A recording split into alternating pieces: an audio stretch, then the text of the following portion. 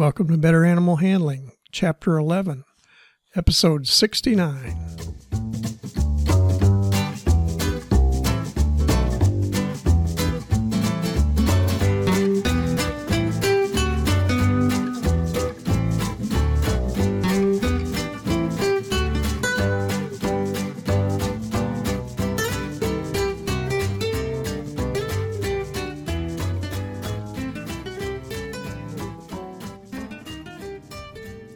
From the center of Missouri, USA, I'm C.B. Chastain, your guide to better animal handling, and Abby, my cattle dog and horse aficionado co-host.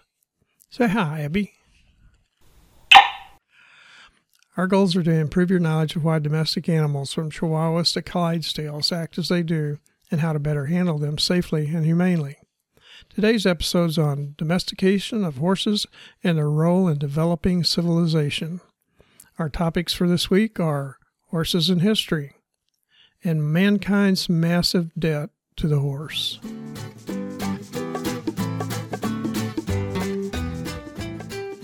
Although the horse was the last of today's livestock to be domesticated, it, among all domestic animals, has held the closest link with humans. Until the last 100 years, few dogs and fewer cats are allowed in homes. Most dogs are not trained for work. Horses had to be contained near human shelters and go through rather extensive training to be useful to humans. In some Mid-Eastern cultures, favorite horses were sheltered in the same tents as humans. After becoming domesticated, horses provided unsurpassed mobility to humans until the development of the steam engine locomotives. Horses enabled the spread of languages and cultures and the advancement of human civilization. Humans owe horses humane, appropriate handling at a minimum. They have served humans as beasts of burden for more than 6,000 years, beginning on the Eurasian steppes, vast grasslands that extend from the Ukraine to southern Siberia and Mongolia. Domestic horses were believed to have evolved from Przewalski's horse of Central Asia, the tarpan from Eastern Europe and the Ukrainian steppes, and the forest horse of Northern Europe. The earliest evidence of domestication has been found in Kazakhstan, where they were raised initially for food. Horses were the most abundant game in the more arid regions of the steppes. Horses were eventually found to expand the strength, speed, and stamina of their drivers and riders in the Middle East. Hittites became superior in military tactics by training horses to pull chariots and carry archers. The first known text on horsemanship was the Hittites' Kekuli text. Scythians of Central Asia and later the Assyrians used mounted archers to create faster military forces that were more mobile over rough ground than chariots. The first book on schooling a riding horse, called On Horsemanship, was written in about 350 BC by the Greek horseman, historian, and soldier Xenophon. Many horse handling principles of Xenophon are still used today. Pants were invented as clothing because of riding of horses. The domestic horse was brought to the New World with the second voyage in 1493 of Christopher Columbus and introduced to the Americas by the Spanish conquistadors.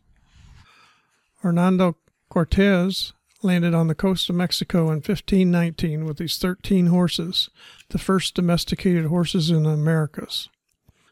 Small numbers of horses may have become feral soon after the Spanish settled New Mexico in 1598. But many were left behind when the Spanish were hastily driven out of the southwestern United States by the Pueblo Revolt of 1680. The horses were captured by the Pueblos, who began trading horses with the plains nomads, resulting in the spread of horses throughout the western North America. The horses which remained in the wild were called mustangs, from the Spanish word mestino, for wild and free.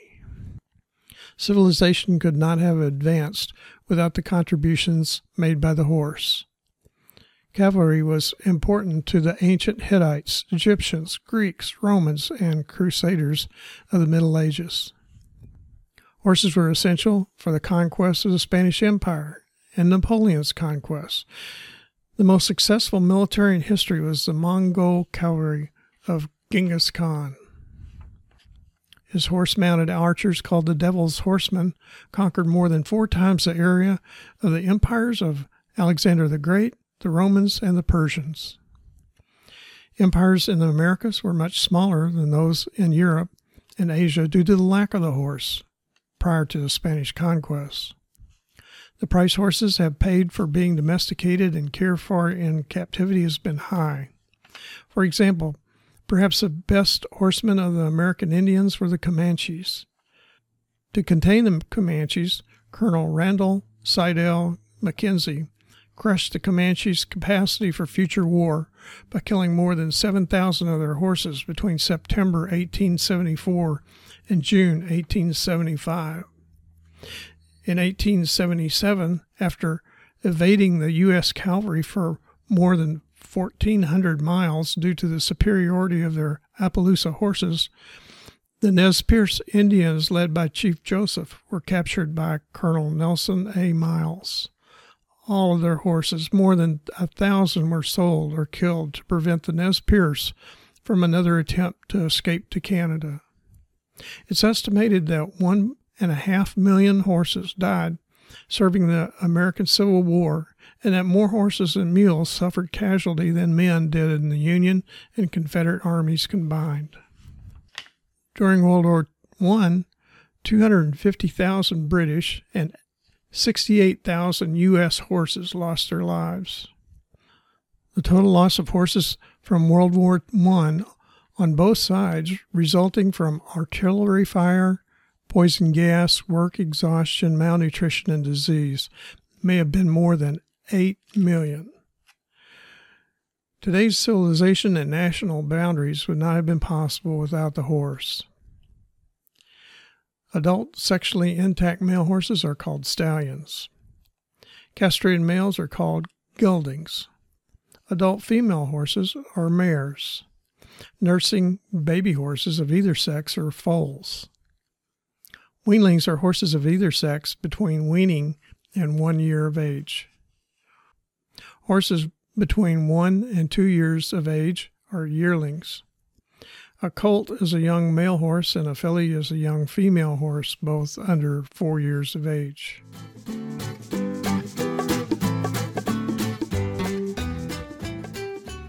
Now let's recap the key points to remember from today's episode.